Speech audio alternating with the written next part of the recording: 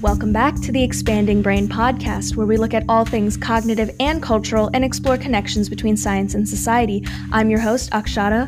And I'm your permanent guest host, Christian. And today's episode is something really fun, really interesting. It was actually something related to this topic was suggested to us by our mutual friend from high school, Robert. And he sent me a message and he was like, y'all should do an episode. It was like about unconscious memory or like body memory, which is a really cool topic. There's a lot there. And in my research into that topic, I kind of found myself in a rabbit hole about the phenomenon of choking under high pressure situations. So, to define what this phenomenon is, when you're highly skilled at some kind of task, be it something like sports related or mental or anything, but you get into a high pressure situation and you completely are unable to function and your performance goes badly, that phenomenon is called choking. And I am familiar with it in my real life, but also in watching people do it in sports. And so finding research about it was actually really fun, and I was excited to get into it. Christian, when I proposed this episode idea to you, what were your thoughts? What's your experience with choking been like? I feel like I'm not much of a joker, to be quite honest with you. I would agree. Like in the activities that solid. I do. Yeah. If anything, I would say I'm the opposite of a choker. I'm sometimes a clutch time performer, but only in quiz bowl at times. Yes. But outside of that, I see a lot of choking occur in my favorite sport, basketball. So it going through the sources that we're going to talk to today, it was very interesting to sort of think about the research that was being done and then apply it retroactively to the sort of famous instances of choking that I've seen in sports. So I think, it's a very interesting episode that we have here today. Yeah, I'm really excited for that because I'm a little bit newer to basketball than Christian is. So I don't have any of this history with knowing big important moments in basketball. You're not that much newer. But maybe okay. If any of our friends are listening to this, they know that in our friend group of people who care about basketball, I'm the newbie. But I am not a newbie when it comes to the brain. So it is also really fun to me to like you said, retroactively apply this stuff to sports. And also there's a lot here about cognition and study design and stuff. So feel free to interrupt me and jump in with a story or something you remember from some instance in sports. I think that'll be really useful to give people an in to the science, but also break up all of the information. So just for a little bit of background, let's talk about what happens to someone's performance when they encounter pressure. So this information is from the introduction of our first source, which is by Lewis and Linder. And the authors kind of give us a little bit of theory on what happens in performance under pressure. So the early theories of this subject were centered around this idea of drive. So this is the drive theory of performance. And the general idea is that for a well-learned task, if you increase arousal, so by arousal, I mean psychological arousal, which is alertness, attentiveness, awareness, just like your responsiveness to stimuli. When you increase that, the performance will improve. So the early theory suggested that pressure is overall good for performance. And that's if a task is well-learned, if you're good at a task, if you've practiced it. That theory states that if the task isn't well learned, more drive will lead to worse performance. So it's a pretty straightforward theory, more pressure, more drive, better performance. If you're skilled. Exactly. And what we were just talking about, which is choking, is a counterexample of this theory. This theory does not account for choking. So I think there's research that in baseball or basketball championships, quote, the home team is significantly more likely to lose the decisive game than it is to lose earlier home games in the series. A similar pattern also holds for individual performances. This is outside of sports, but there's a lot of research on testing anxiety. So even people who are extremely adept at whatever they're learning can have a lot of problems performing under pressure in a testing environment. This is exceedingly true for me. So in my real job life, I'm a mathematician, and I am pretty decent outside of a testing environment. And during a testing environment, I completely flop and forget everything I've learned and trained for, except for this last exam that I took. The last exam that I took is like the first time I've done well on an exam in grad school. And I actually did like go into it kind of thinking like, this is clutch time. Like I went into it with like a sports mentality and I kind of nailed it. So like cognitive behavioral therapy is just like thinking of little ways to trick your brain into doing what you want it to do. But so, I do, go ahead. I was going to say, so like going into like this latest exam, you thought of yourself as like, oh, I'm Jamal Murray in the bubble. You know, literally, I'm literally Michael Jordan about to take this functional analysis midterm. Yeah, it was a good little switch. I did not experience choking, which is what I usually experience. So that was the early theory of performance under pressure, this drive theory. So with these examples of choking, you can kind of modify the drive theory to center more on attention. So the image I want people to picture in their brains is kind of this like upside down or inverted U shape, where increasing drive and increasing pressure helps performance up to some like maximal point, and then beyond that it falls off. And the explanation there is the more pressure you're experiencing or the more drive you have, it narrows the field of your attention. It makes you like focus in on fewer cues and less information. So like in the rising part of the U, this can be really helpful because you start like screening out extraneous information. You start only locking in on the things that matter. But in the falling part of the U, this can get problematic with too much pressure where you start screening out things that are actually important and you lose the ability to like react to like changes and stimuli because you're like too zoned in. So this inverted U model of performance under pressure seems to be a little bit more stable than just like more pressure, better performance. And it really does highlight how attention is very key for this whole process. As we're going to talk about more in the episode, like how our attentional systems work and relate to both pressure and choking is like very key to all of this research. So we've established that like attention is like a really important factor into whether or not choking occurs. But I sort of like want to dive a little bit deeper into that. Can you sort of explain to us, Akshata, the two sort of competing theories about how attention interacts with the choking phenomenon? The first study that we looked at basically gives us two modes of thinking about why choking occurs. So the first idea that we're going to come back to a lot in this episode is the theory of self-focused attention. So previous research tells us that like things that increase performance pressure also increase how much focus like the subject pays to themselves.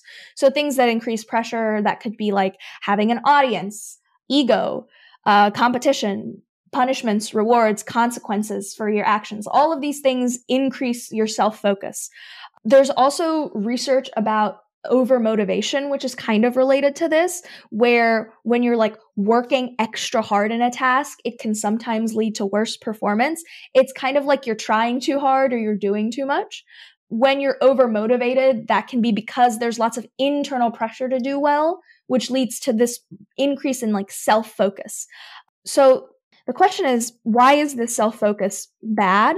So the original proposer of this model, I think, is someone called Baumeister a while ago before this paper, but it tells us that self-focus is bad because it interferes with more automatic processes in our brain. So once a task becomes automated, say like shooting free throws or putting a golf ball, which will come up quite a lot in the rest of the episode, once these tasks become automatic, they no longer need conscious attention. They kind of just happen in your muscle memory or your procedural memory, to use that term. So say you've gotten really good at shooting free throws and there's really high pressure. Like say you're down 2, it's the fourth quarter, someone fouls you and you need to make both of these free throws to tie. That's a lot of pressure. And instead of letting your natural muscle memory just like carry through with the process and shoot them naturally, you're attending to the implicit steps. You're like in your head focusing on the steps and not letting it just happen automatically. And that messes up the implicit process. So that's kind of this idea of how the self-focus can lead to choking. Yeah. I think this particular theory makes a lot of intuitive sense for athletes, particularly obviously for basketball.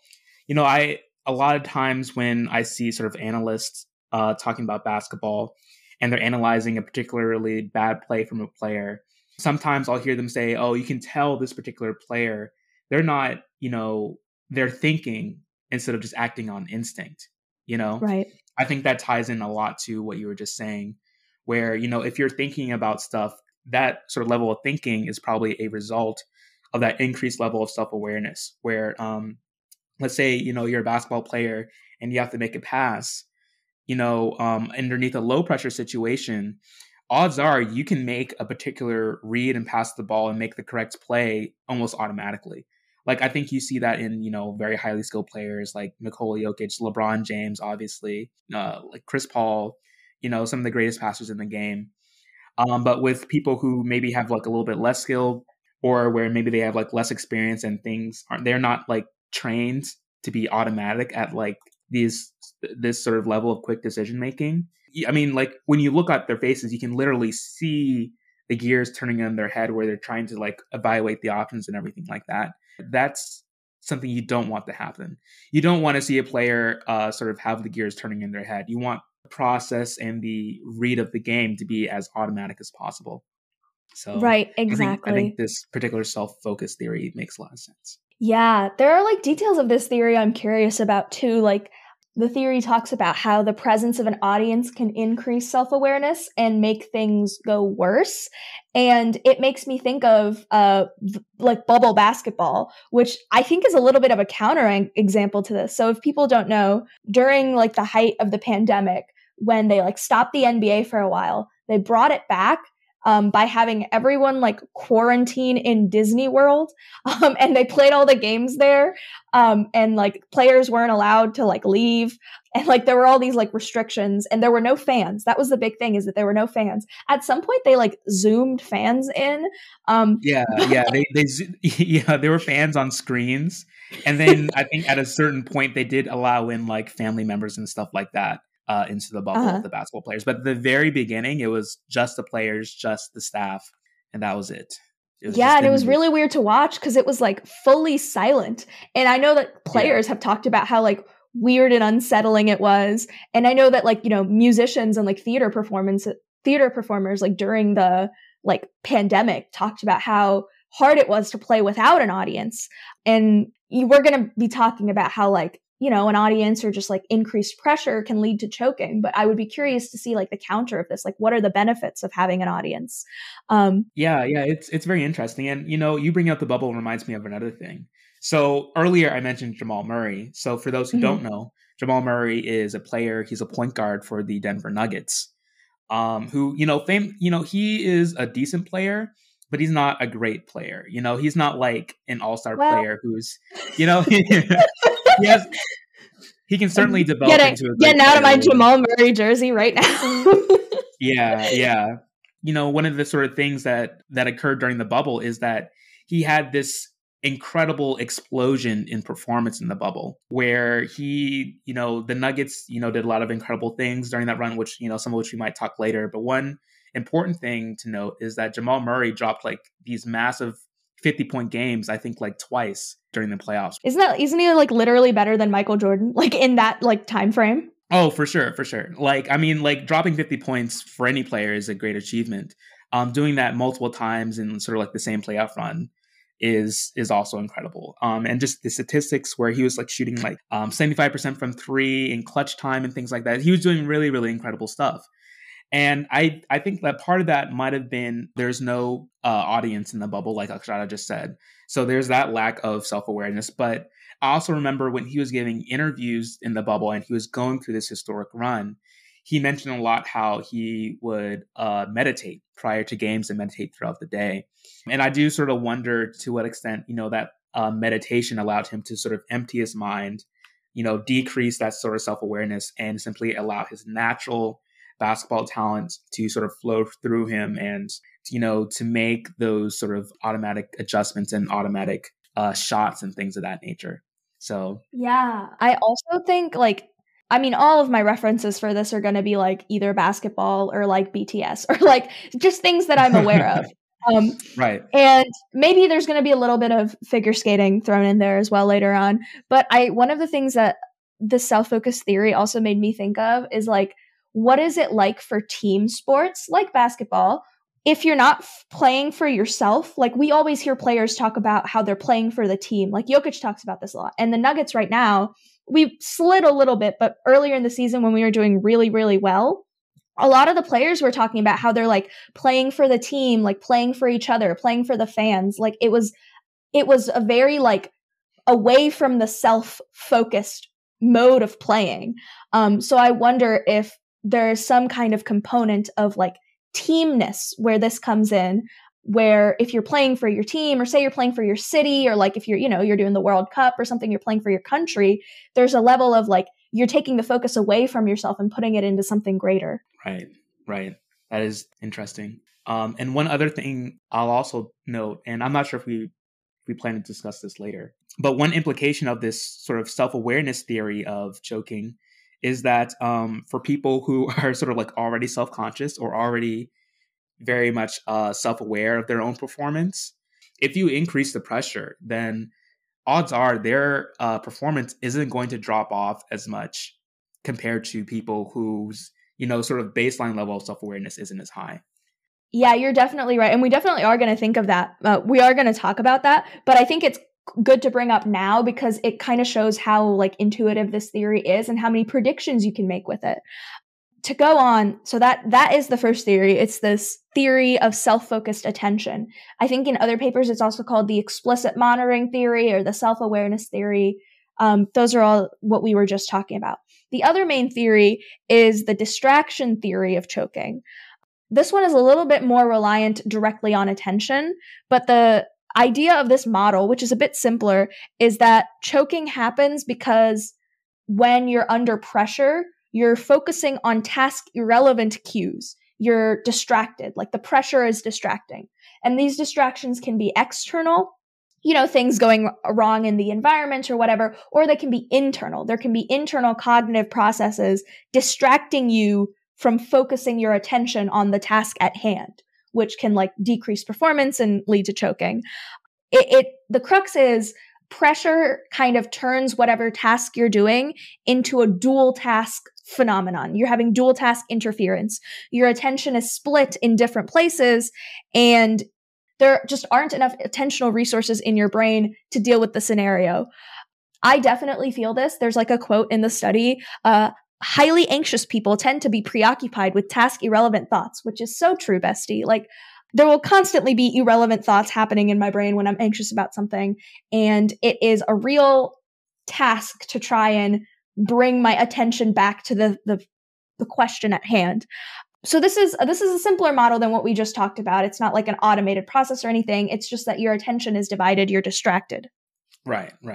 And of course, this also makes intuitive sense, right? Like if you're playing basketball and it's a big game, there's a lot of people in the crowd, just the loudness of the crowd, the music that's playing, the cheers, the stomping, all that can sort of distract you from the necessary muscle mechanics that, you need to perform to make a free throw or a shot. Also, I think this sort of distraction theory can sort of affect, some players in any sort of sport, they might be concerned about their legacy. So they might sort of have intrusive thoughts where, if I don't perform in this particular situation, what will that do for my career down the line, or how will people perceive me? And if you're sort of focusing on that, I'm not sure, that might tie in a little bit into self-awareness, but, if you're sort of focusing on the aftermath instead of like what's there in front of you right now, that is also like another example of distraction theory at work, I believe. Yeah. And if you're on the Lakers, you're worrying about your legacy, but you're also worrying about LeBron's legacy. Like, yeah, that is so true. So many players will say like, oh, there's so much pressure playing with him because, you're not just playing for your own legacy, you're playing for LeBron's legacy. So yeah, I think you're one of the main distracting forces in the NBA is LeBron's legacy. But like you said, there is significant overlap between like this distraction theory and this self-monitoring, self-focus theory. like all of those things I said earlier that could increase performance pressure, like an audience or ego, or like you were saying, consequences, legacy, they could increase self-focus, but they could also be distractions, right?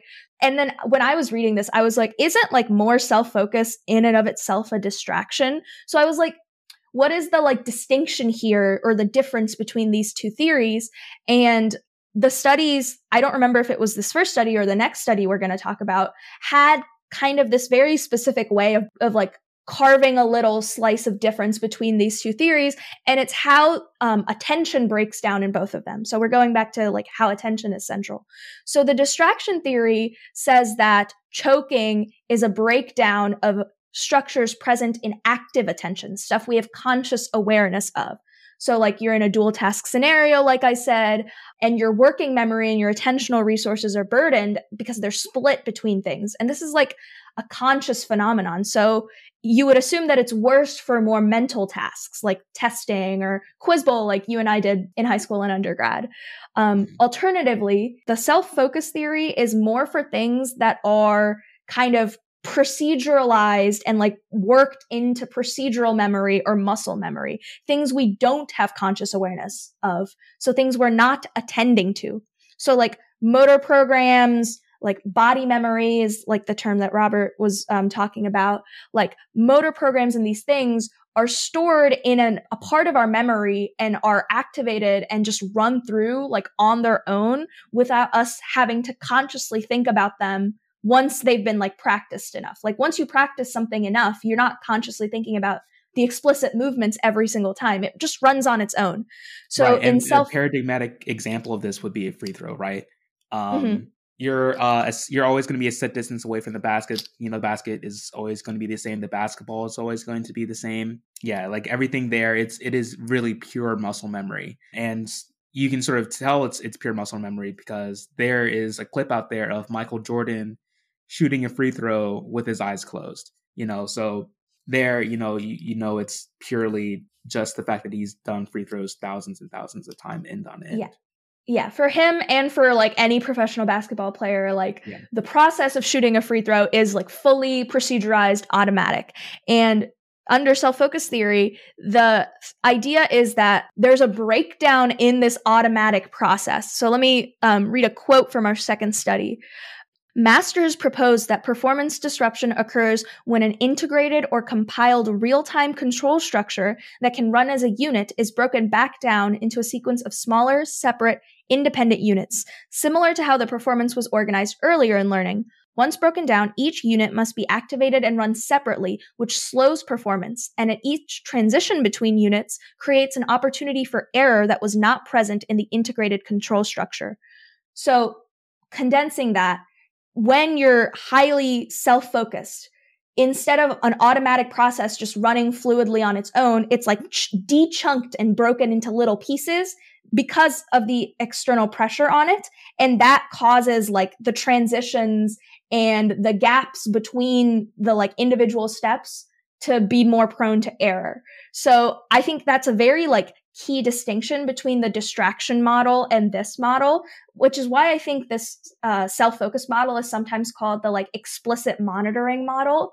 It is, the distinction is that the distraction model deals more with something with an active, attentive breakdown and not having enough attentional resources, whereas the explicit monitoring model deals with, you know, you have the attentional resources, but they're being used to break up a fluid automated process. So I think that's kind of the key cognitive difference between these models.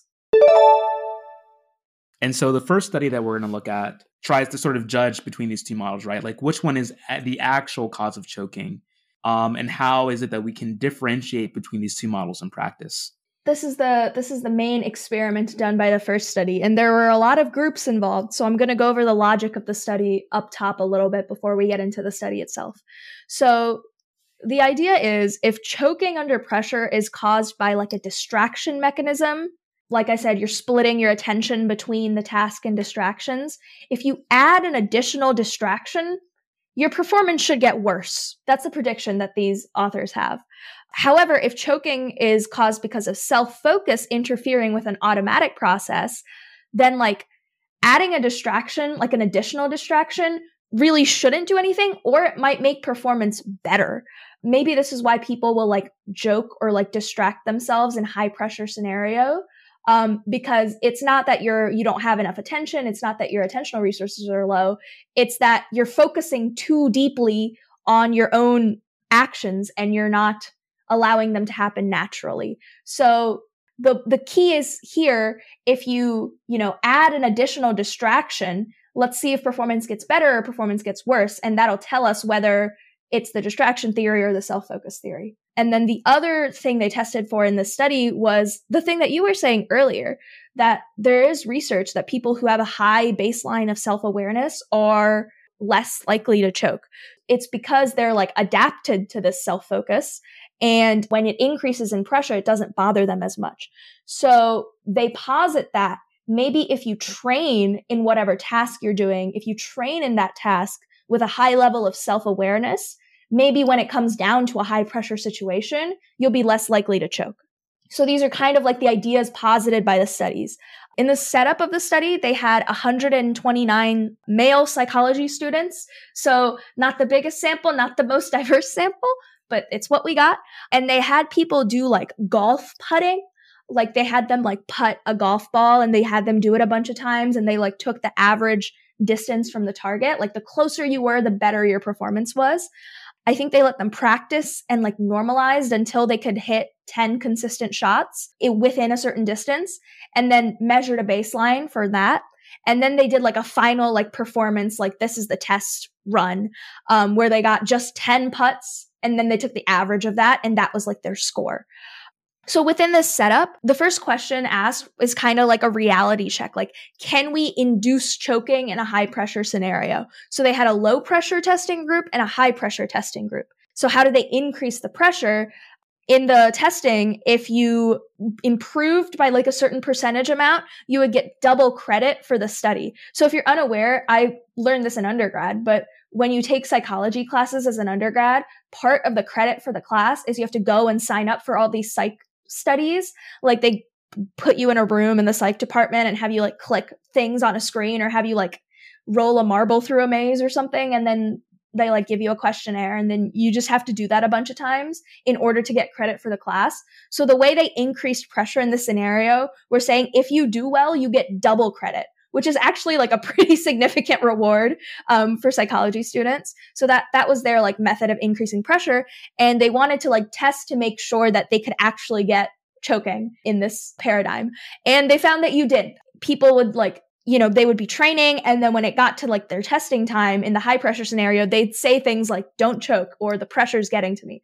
So, the first main result from this paper is that yes, our study can induce choking, which is good. I love when a study has like a little test to make sure that the study design makes sense. The next question they asked, how do distractions affect choking? So for some participants, they would be distracted during the final testing trial. And the distraction was that in that final like 10 putts, they'd have to count backwards from 100 by twos. So not like the most difficult task, but definitely cognitively a distraction. So at this point, we're at 4 groups: low pressure, no distraction; low pressure, distraction; high pressure, no distraction; high pressure, distraction. And we're comparing the results of all of them. Am I making sense so far? Yes, I'm with you. Great. So in the low pressure scenario, they found that distraction led to worse performance. So this is, again, another reality check. Like if you're not under pressure, a distraction is bad. Makes sense. In the high pressure scenario, though, stuff gets interesting. The distracted group under high pressure did better than the non-distracted group under high pressure. And that is interesting. So why is this the case? If distraction theory is true, choking is because pressure causes like distraction and a dividedness of attention. So if you're under more distraction, you should get worse. So that didn't happen. It kind of leads to the idea that self-focus theory is more true. So the idea is that pressure causes more self-focus and it messes up an automated process. So when you distract under pressure, people get out of their heads. They're not, self-monitoring as much. They're focusing on counting backwards from 100 by twos. And that allows their muscle memory to do their unconscious process uninterrupted. And the results of this experiment show that that's the case, more so than the distraction theory. Very interesting. So like we were talking about earlier, one of the implications of this self-focus theory is that people who train with more self-focus are less likely to choke, right? So is that how they sort of approached how they evaluated the self-focus theory in this study? Yes. So the final question they asked was exactly that. Does training under self-focus alleviate choking? So what they did was they had some participants do their practice run like completely normal, like I've just described it. And they had another group of participants do their practice run in front of a camera. And they told them it would be recorded and like reviewed by golf coaches who would like look at their form and try and understand how people learned golf or whatever. And so that was like their way of increasing the self-focus these participants had while they were training. So we had 4 groups, but now we have 8 groups. I won't list them all, but the key kind of distinction here now is that the results showed that the people who had this self-awareness training, like the people who trained with the camera, did way better in high pressure scenarios. Like they significantly alleviated this choking phenomenon. And, again, it goes back to our 2 theories, and it goes back to supporting the self-focus theory. If choking is caused by distraction, it shouldn't matter how you practice. Like no matter how you practice, when the high pressure hits, you will be distracted and it will be bad. But, if self-focus theory is true and choking is caused by too much self-focus, and you train the self-focus so that by the time it hits during a high pressure scenario, you're used to it, you should be doing better. And that is what they found. So overall, what this study suggests is that choking under high pressure is because of this increased self-focus, this increased self-monitoring. It's not because you're distracted and your attentional resources are split. Oh, incredible. Well, I mean, now I know the source of why I don't choke in Quiz Bowl. Yeah, you're constantly evaluating yourself. No, it's true. Yeah, I really am. Yeah. Go on. Yeah, I mean, it's kind of interesting because I am someone with a naturally very high awareness and self-pressure. And I feel like I don't remember if I choked in Quiz Bowl, but I don't know, maybe you will have. For people who don't know what Quiz Bowl is, which is probably no one who in our podcast demographic, but Quiz Bowl is like, it's kind of like academic trivia, but there's like a lot, there's a lot more like academic questions involved that like, if you like, you got to read a lot and do a lot of like studying and practice for it. So it's like, if you've seen Spider-Man No Way Home, Spider-Man is doing Quiz Bowl. Yeah, he is. They even went to some of the same hotels the Quiz Bowl Nationals are held in. I know. I was like, is that the Atlanta Marriott? Like what? Yeah. When that movie came out, I had a bunch of people message me. It was like, did you know Spider-Man's a Quiz Bowler? And I was like, damn, representation matters.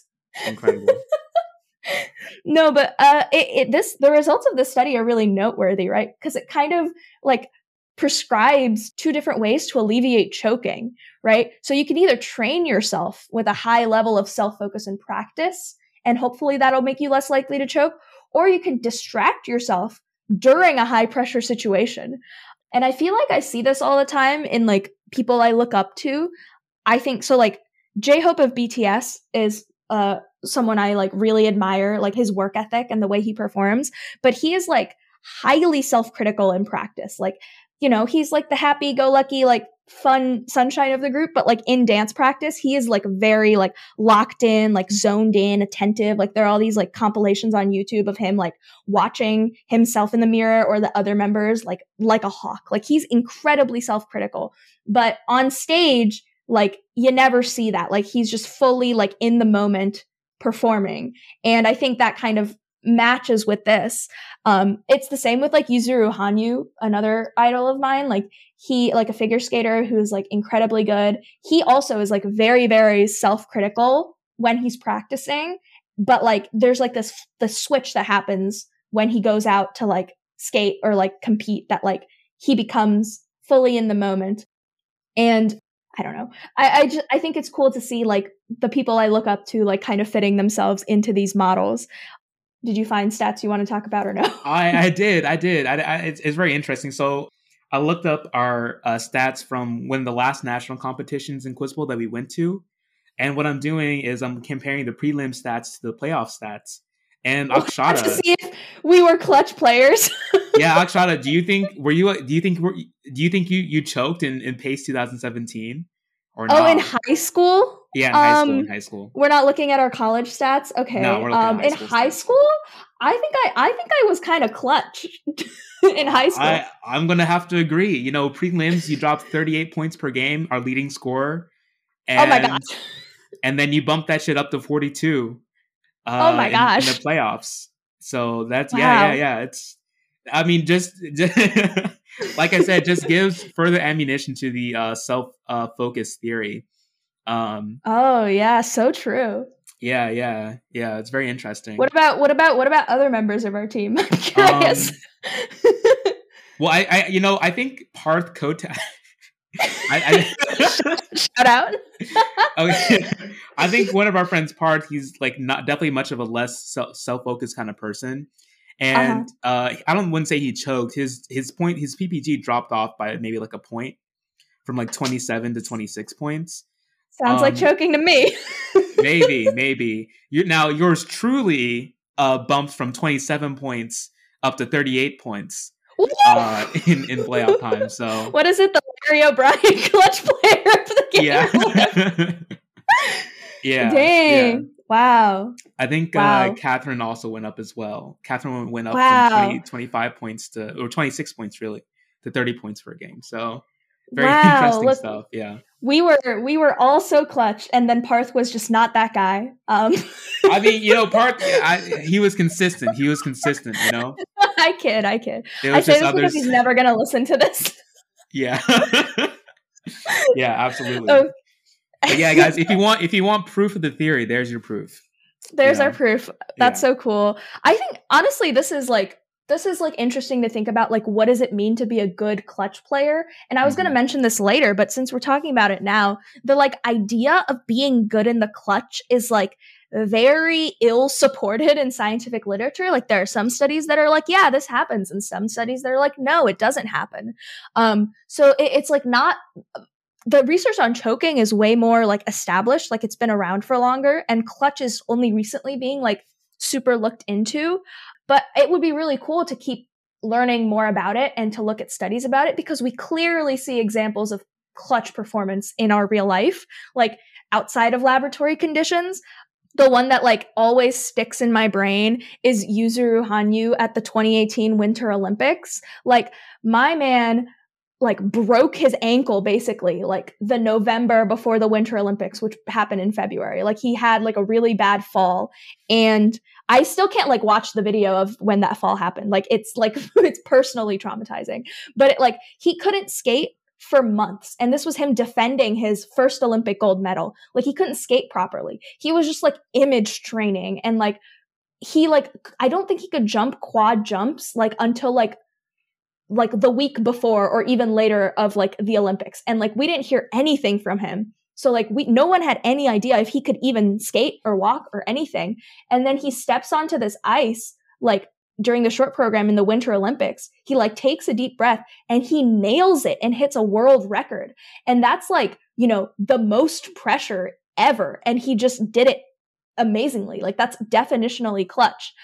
I'm sure there are examples in basketball of clutch moments that are incredible to think about. Oh, I'm sure.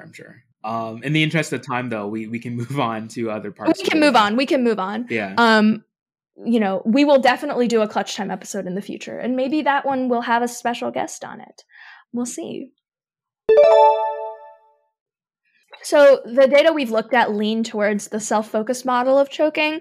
And the study gives us some speculations as to why training under self-focus will like make choking less likely. And what I said earlier is like the predominant theory that it's like just you're adapting to the high focus so that when it comes up in a high pressure scenario, it doesn't bother you as much. The second idea is also interesting in that if you practice with self-awareness a ton, maybe the self-critique and self-monitoring process itself becomes automatic. Like maybe self-focus is a skill that can become proceduralized, just like motor skills can be, which is like interesting to think of. You think of like procedural memory and like proceduralized skills, you think mainly of muscle memory and things that happen like in the body. it would be quite remarkable to have like a cognitive skill that can also be proceduralized. So, the implication there is that in a high pressure scenario, you're not using active cognitive resources to monitor yourself. It's happening subconsciously and automatically. So it can't interfere with the task at hand, which, is like another really interesting theory. But obviously it's like harder to test something and like figure out the details of something this like cognitive. So it was just a speculation in this study, but it's a really cool way that research can go in the future. Yeah. That is very interesting. It almost reminds me like a little bit, and maybe I'm sort of like mischaracterizing CBT, but it sort of reminds me of cognitive behavioral theory in a sense, where I think the goal is to sort of recognize that certain behaviors are maladaptive or bad, and maybe through like a process of self-critique, you sort of internalize the idea that you shouldn't perform certain actions, right? I'm not sure how good of a link that is, but that's sort of like what it made me think of, where it's like, or even just sort of like self-criticism normally can sort of become automatic, where if you do something and you're just sort of like, no, already in the back of your mind, like, oh, I should not have done X or Y thing, instead of sort of like going through like this process of sort of, I don't know, beating yourself up about it or something like that. It's like you recognize the behavior and then you sort of either act to correct it, or you sort of log that it was sort of like that behavior in the moment. Yeah, I don't know. I think how interesting the link that is. I think there is a link there, because like, at least in my experience, through cognitive behavioral therapy, you can, I guess, proceduralize or like make certain thought patterns more automatic. So like, say that you are extremely self-critical and have a very negative self-outlook. I'm not talking about anyone in particular, but say that that's where you were before you started cognitive behavioral therapy, but you practice having more self-positive thought. You practice, pushing these negative thoughts and behaviors out of your way. Like you said, you practice doing this like cognitive work. And the more you practice it, the more it just kind of becomes internal. And the more it kind of becomes something that happens naturally without you having to consciously be like, okay, let me sit down and write down 3 things I'm grateful for. Like it, at some point, the more you do it, the more it just becomes internal and proceduralized, which is cool to have that happen in a cognitive phenomenon. Yeah, that's very interesting. Okay. I think I didn't understand that when I first started. I was like, why am I just writing down like nice things about myself? Like, this is pointless, but like it worked. So we allow it. So this second study we're looking at is by Baylock and Carr. And as always, all of our sources are linked in our show notes, which are linked in the description of whatever podcasting app you're using. And you can definitely check those out if you want to learn more, especially with this source, because there's a lot of detail in this source that I'm going to just skip over. If you want to subscribe to our Patreon, one of the tiers there will allow you to have detailed access to my notes. So to talk about this second study, one of the first things it tackles is this idea of expertise affecting performance. So thus far, we've been looking at people who have, been trained really highly in a task, but there is this question of like, what do we mean by expertise? What does expertise do for us? There's some background knowledge and previous research that says that there's this phenomenon called expert amnesia, where it seems like experts just don't have a good memory of like their skills in the moment. Like I recall like whenever I see like interviews or like post games, when you ask Jokic, like, how did you make that read? He's like, I don't know, I just passed it. Or like he doesn't give a ton of detail when you ask what happened in the moment. Right. And so where does that come from is a question that people ask. That's true. That's true. But I will say there's a flip side to this where, sometimes expert amnesia isn't necessarily a thing. Yes, I will get to that. This paper like posits this idea and then talks about maybe counterexamples to it. But before we get to those counterexamples, let's get a little bit more specific. So the 2 types of kind of expert knowledge or expert memory this paper looks at are generic knowledge, which is kind of like the overall prescriptive like schema of like, how should a skill be done? Like, how ought this skill to be done? Like, what is the ideal version of this skill? Like the general knowledge. And then the second type is episodic knowledge, or like episodic memory, basically, which is like autobiographical knowledge. So it's like, oh, like here's what happened to me in this moment. And this is what my experience was like. it makes clear sense, and there's evidence that as expertise increases, generic knowledge increases. Like, of course, as you become more of an expert at something, you know how the ideal scenario should go. But there's also evidence that episodic knowledge decreases with expertise. So why is that? The idea is that, like we've been talking about, highly practiced skills get automated. So they're controlled by like proceduralized automatic processes. And so when you're doing the task, the like structures that are controlling the task are not interacting with your attention systems. And in order for your memory to remember something, you need to be attending to it. So you need to be paying attention to it, which does not happen with these like proceduralized tasks. It kind of just happens a little bit outside of your attention. And then when you're asked to remember it, you're like, what happened? In contrast, for novices, when you're like initially learning a skill, you pay a lot of attention to it. You have to, like, you're cognitively paying attention to it. You're working on it step by step. It's in your like attentional processing. So when you ask a novice about like their experience doing a task, they have more episodic memory about that in particular compared to experts. So that's kind of this idea of expert amnesia. But like Christian was saying, expert amnesia is not generally, it's not a rule 100% of the time. So a lot of these studies come from like chess grandmasters, and it's like, I swear, cognitive scientists love doing experiments with chess grandmasters because they got the wildest brains. But these players, like masters, grandmasters, are so good at remembering the board to high detail. Like, you can ask them, like, 3 years ago, what was the board like in this game? And they'll know it. Like, obviously, you know, the I'm talking about like really like high grandmasters, but even just like masters and people who are good at chess will remember the board, and you ask them to like recreate a scenario and they have it down. And then even like Jokic, like I said earlier, when you ask him like how he made the shot, he'll be like, I don't know, I just passed it. But like before he says that, he'll be like, I had this guy in the corner and I had this guy at the rim and I had this guy behind me. Like, he knows where everyone is on the floor before he makes the read. That's, you know, of course, he is particularly known for having really good court vision.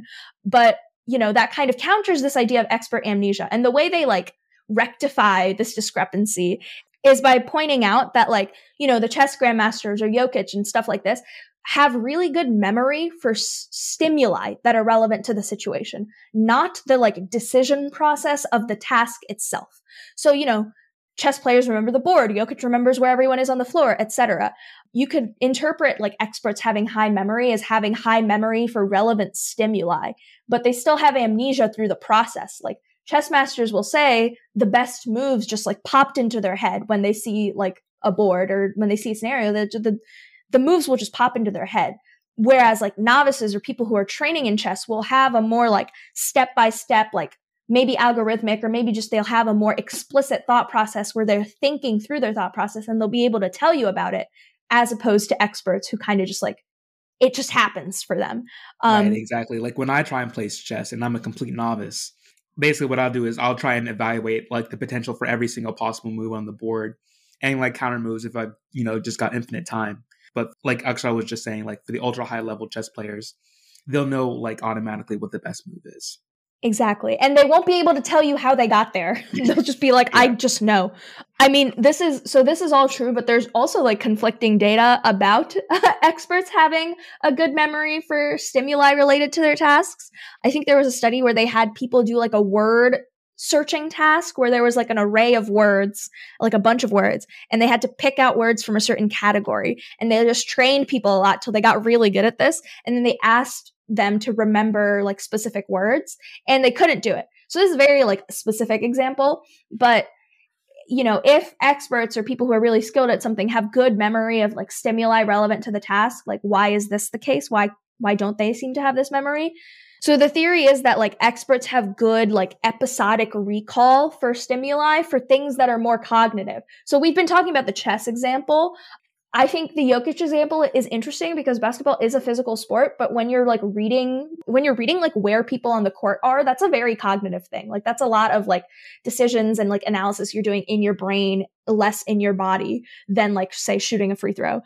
So the idea is that like the expert amnesia comes more into play for things that are physical or proceduralized and less for things that are like highly cognitive. So that like kind of suggests that maybe these types of tasks are represented differently in mental structures, which is a really interesting thing, like cognitively and philosophically, that we can't get into or research because we don't have infinite time.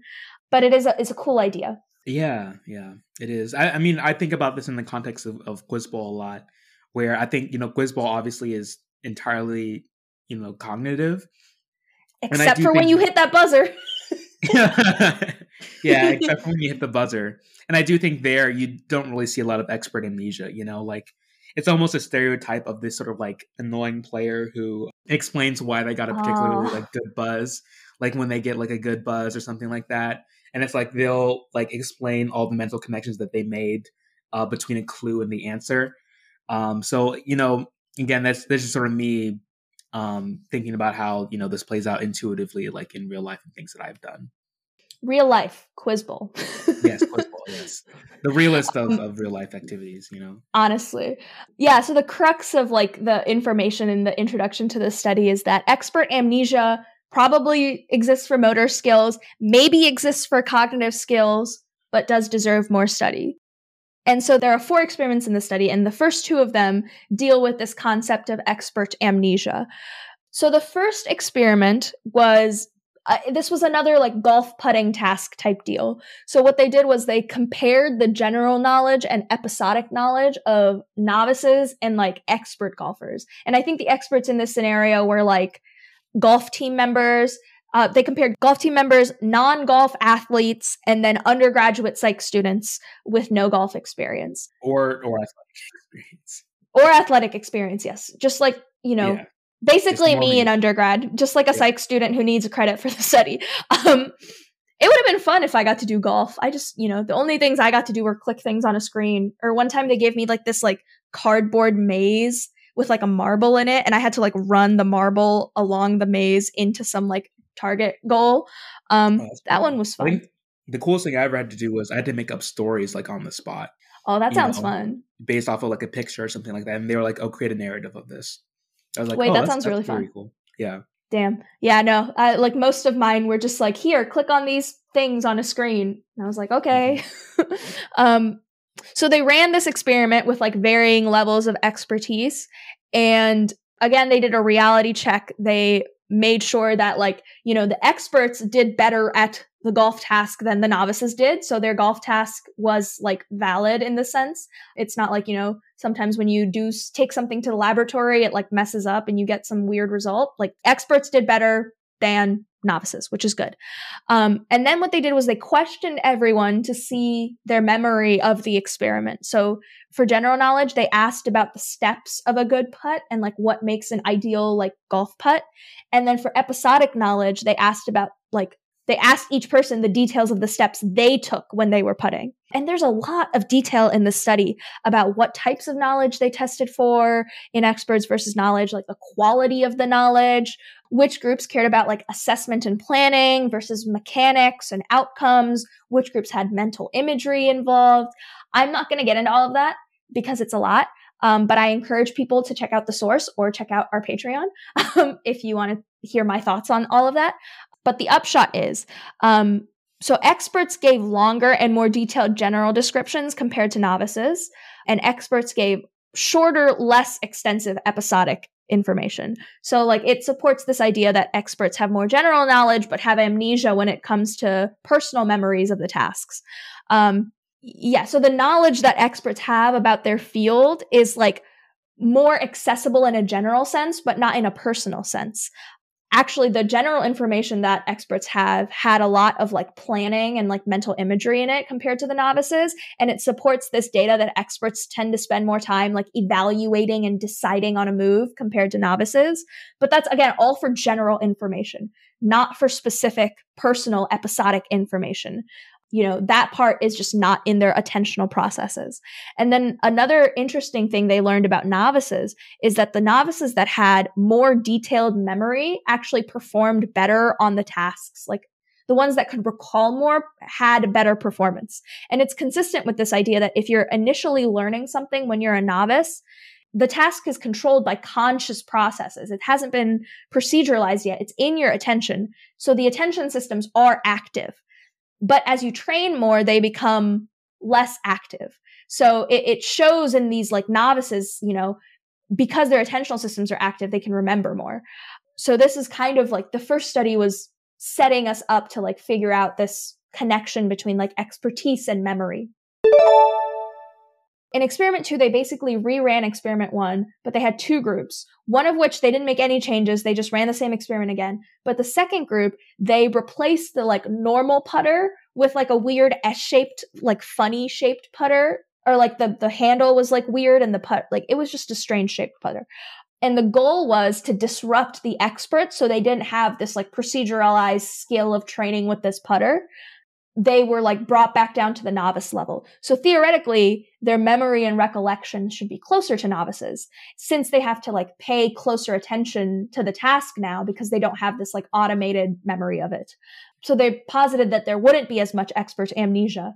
And of course, the novices should show no difference. They're still novices no matter what putter you give them.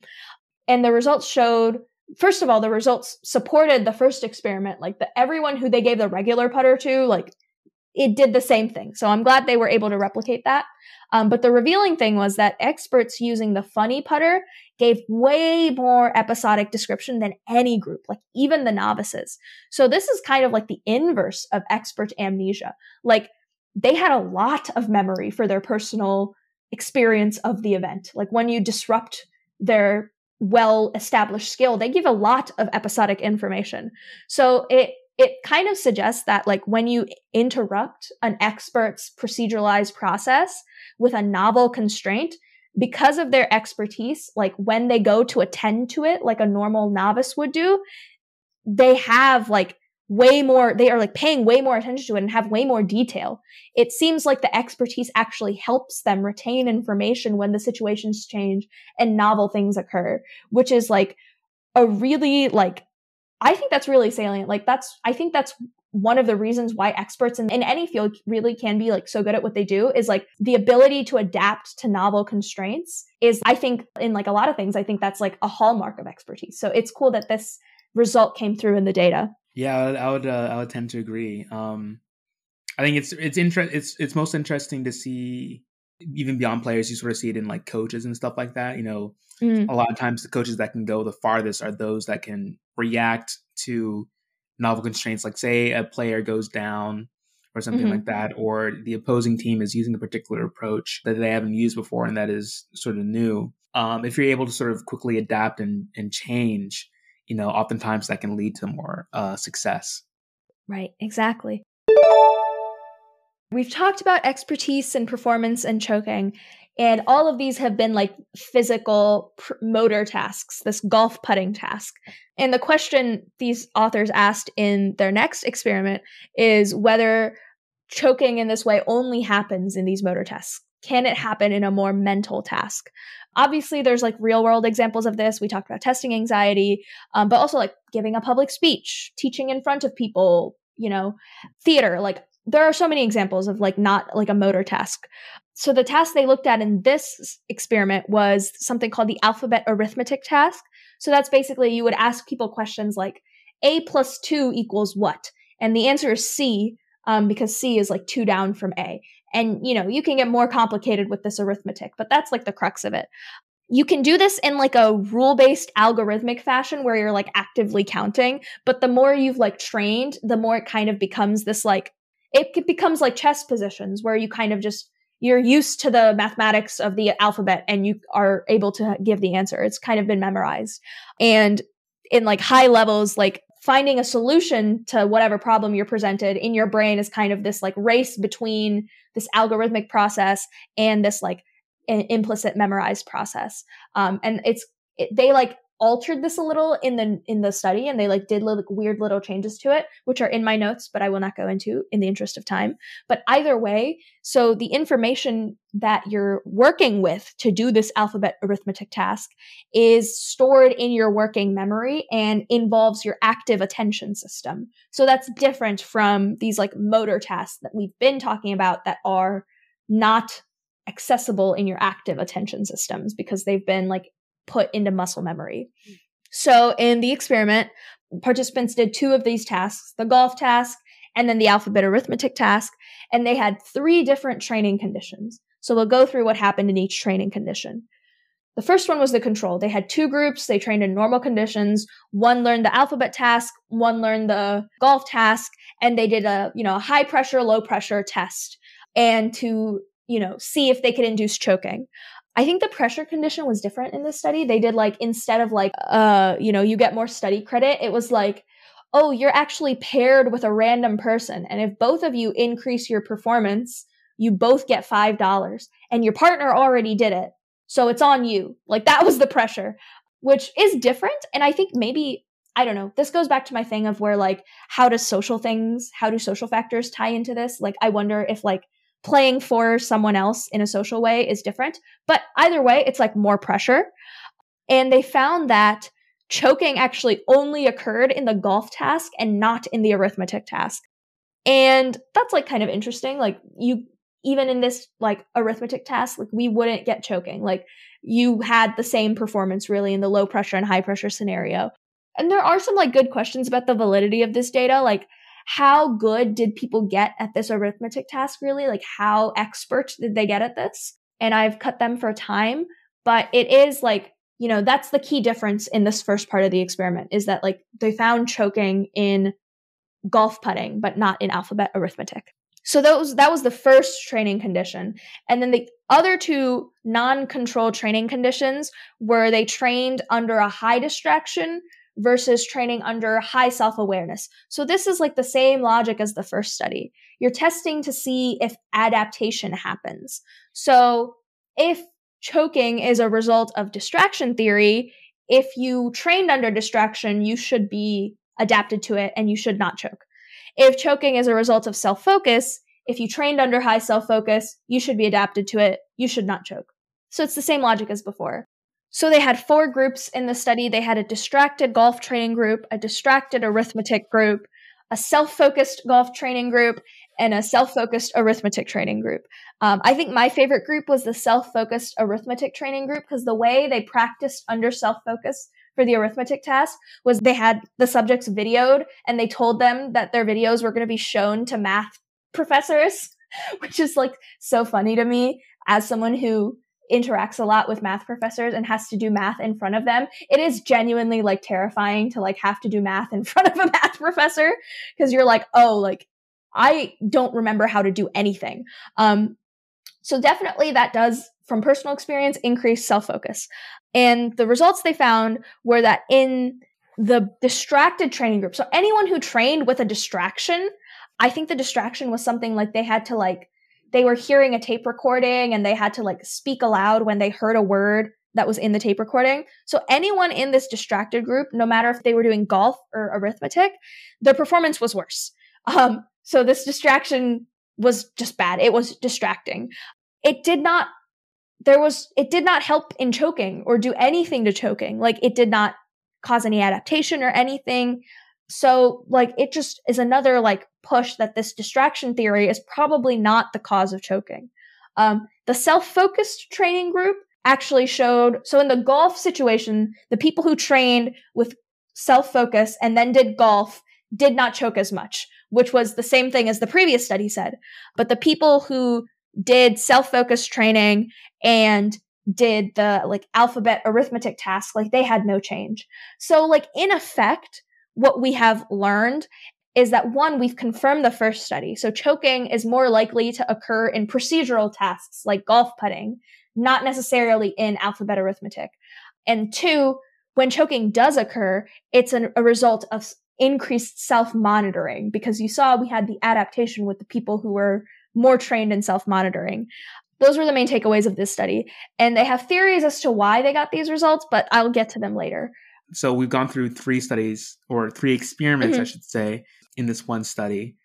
What about the 4th study? How did they further change things up to study this phenomenon in the 4th study? So thus far, we've been looking at choking in high pressure situations when expertise has been achieved, after lots and lots of practice.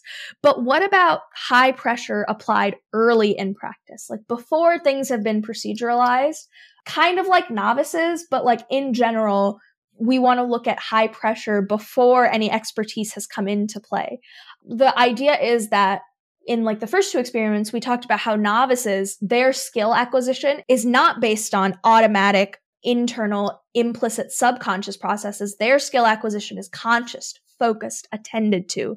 So according to self-focus theory or explicit monitoring theory, which we've been like repeatedly showing is the main theory here, high pressure applied should be good for novices, actually. It should help them focus in more and give them more attentive awareness to what they're doing. Right. And this ties right back to the modified drive theory that we were talking about earlier, right?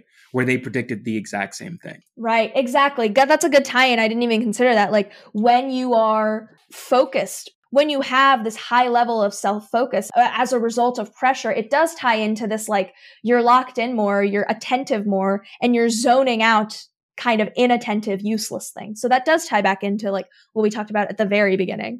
So they did this study just with golf putting this time, not with like an arithmetic or cognitive task, because that's the task that they were able to show like choking in. So they focused just on the golf task because it has this procedural component to it. And the results they found match the predictions I just gave. So early in practice, pressure is good for performance, like our explicit monitoring self-focus theory predicts.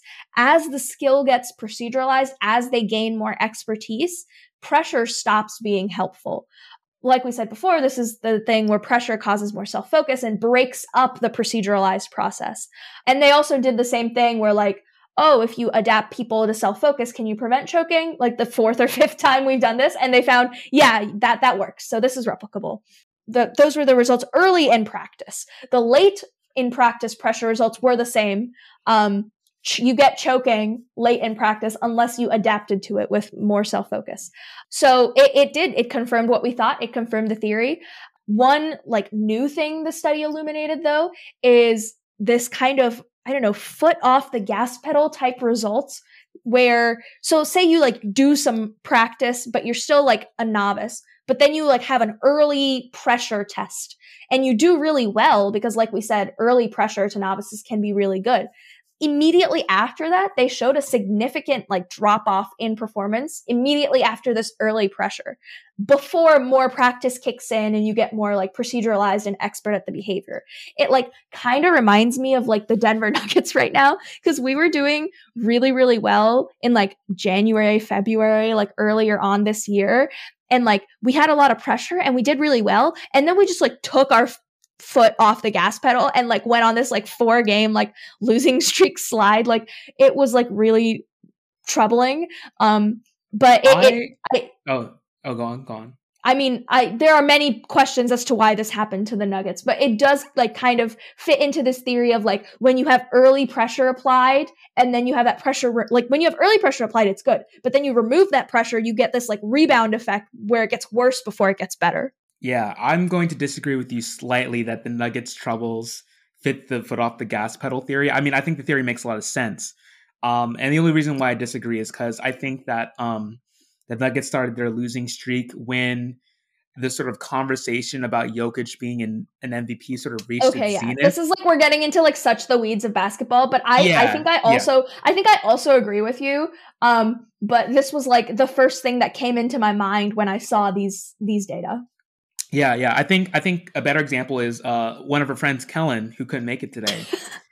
He says, one of the worst things that have in basketball is a 15 to 20 point lead, right? Because, you have that 15 to 20 point lead, like the Portland Trailblazers will oftentimes have.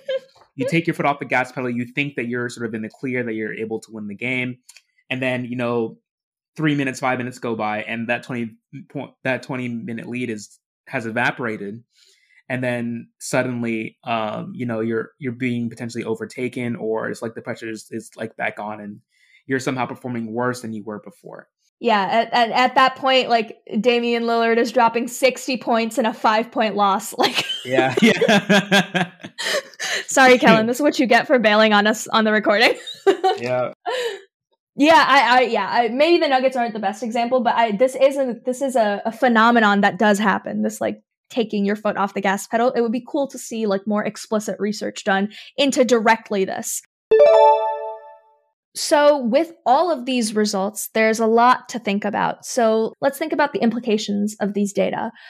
One of the things the second study kind of posits are like general properties of tasks that are susceptible to choking. So the study proposes 3 main properties. The first one is task complexity. And by that, I mean like how many like steps and how involved a certain task is.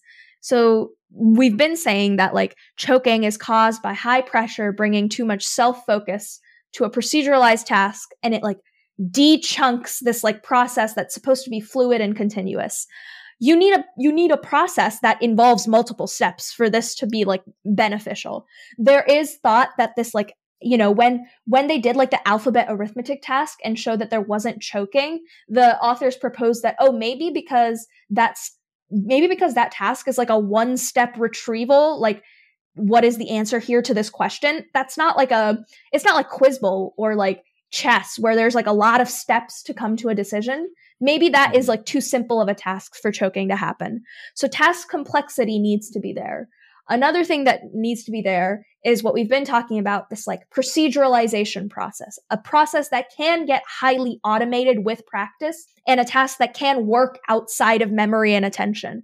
So like sensory motor tasks are perfect for this, but there could be more cognitive tasks that have a degree of like automaticity to them.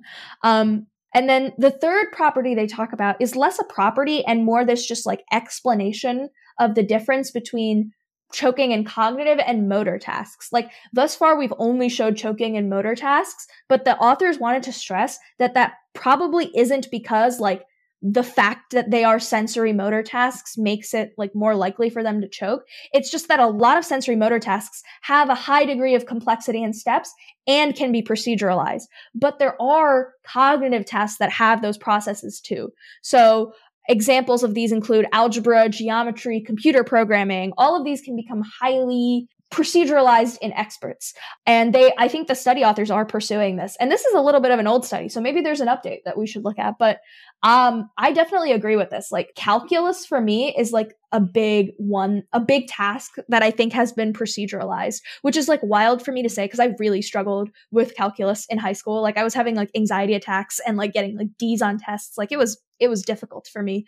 But because I'm in a program now where I have to teach students calculus, it has just become like a fully automated process for me. Like I can just do calculus without thinking about it when I'm on my own, if I'm like grading or doing like work for the students, like writing problems.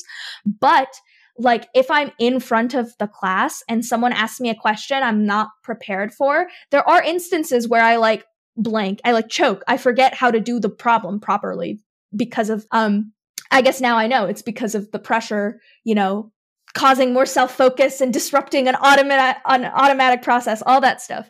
So, you know, there's this idea that like choking can occur in mental tasks, and maybe we need to go back to distraction theory for these tasks. You know, we've shown that distraction theory isn't the case for sensory motor tasks, but maybe they could be true for, you know, cognitive tasks. Like this is extra true for testing anxiety, right? Like when you're worried about the test and it makes you worse at the test. Yeah. Or you're worried about I'm actually not sure if this idea is replicated, but this idea of like choking on tests kind of reminds me of like stereotype threat. Right. Where you know, people who are in you know, underrepresented minorities in academia, and you know, let's say they're faced up with like a standardized test like the SAT or the ACT, even though they're like perfectly like intelligent enough to like do the test well, when it sort of push comes to shove, they perform less well than they could because they're sort of worried about perpetuating particular stereotypes about groups. So I don't know if that's a self-awareness type thing or if that might be a distraction thing, but I think it ties into this discussion where, you know, maybe for I guess it would be a distraction thing where, you know, for these cognitive tasks, maybe distraction really is sort of like the key factor at play there. Yeah, it definitely is something that more research needs to be done on. It's harder to like study cognitive tasks because everything is happening in the brain. And you do get a lot more data about like golf putting or shooting free throws or whatever. And then the cognitive tasks you can get data about are like this alphabet arithmetic task, which are like maybe a little bit too simple to capture the phenomenon we're actually talking about. So it's a difficult thing to do for cognitive scientists and people creating studies. And so, at the end of this study, they did a little bit of what we're doing right now, like extending and like talking about other work that was done. They did cite the Lewis and Linder study that we talked about ahead of time. They mentioned, like we talked about earlier, a mild cognitive distraction during a high pressure moment. So not during like the training, like the second study talked about, but like in the first study, we had the distraction during the high pressure moment. And we showed that can actually alleviate choking in a way. The counting backwards from 100 by twos doesn't like disrupt the automatic process. And this kind of reminds me of like grounding techniques, at least. I mean, to go back to like therapy things, like when you're like amped up or like elevated or, focusing too much on yourself, like something that therapists will recommend you do are grounding techniques. Oh, like go through all of your 5 senses and list all of the things you feel in each of them. Like, take deep breaths by like actively counting the breaths. Like these are ways of doing like a distraction in a high pressure moment that could help. Other research that they cited as like another avenue to go down is that supportive audiences were associated with unexpected choking in like procedural trials, like even if they were supportive, which is like interesting. It's this thing of like why, like when you're in an empty gym, you can like shoot free throws and shoot shots like easily. It's again like a thing that I'm curious about, like in what instances is having a supportive audience helpful, and in what instances is it harmful? That's like a distinction there that I'm interested in. And then, just to like round this out, there's always the question about like what specifically is happening in the brain during like a high pressure, like choking moment, really. Like what pathways are active and how do they affect the pathways that are more like automatic and like tied into like the procedural process, and like how does practice and expertise affect this? Like the general questions of like how do the brain activity cause the mental phenomenon will always be there. So there's a lot more work to be done in this area. Yeah, absolutely. You have any final thoughts? I don't think I have any final thoughts, honestly. I think you sort of brought up everything I would have brought up. So, well, you said like the positive effects of an audience psychologically. I think I think I don't know. I think the positive effects of an audience. I think that'd be very heavily dependent on like the ego of the particular person. Like an egotistical person or a narcissistic person, they're more likely to sort of feed off that energy from the audience.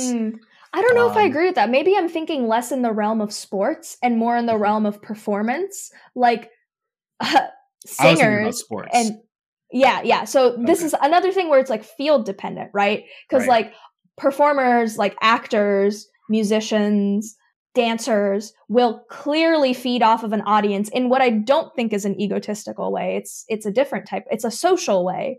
Mm-hmm. And I wonder if in sports, you have some of that, but you also do probably have some of this egotistical stuff. Mm-hmm. I'm not saying that I don't think artists can be egotistical, because I do think that is the case.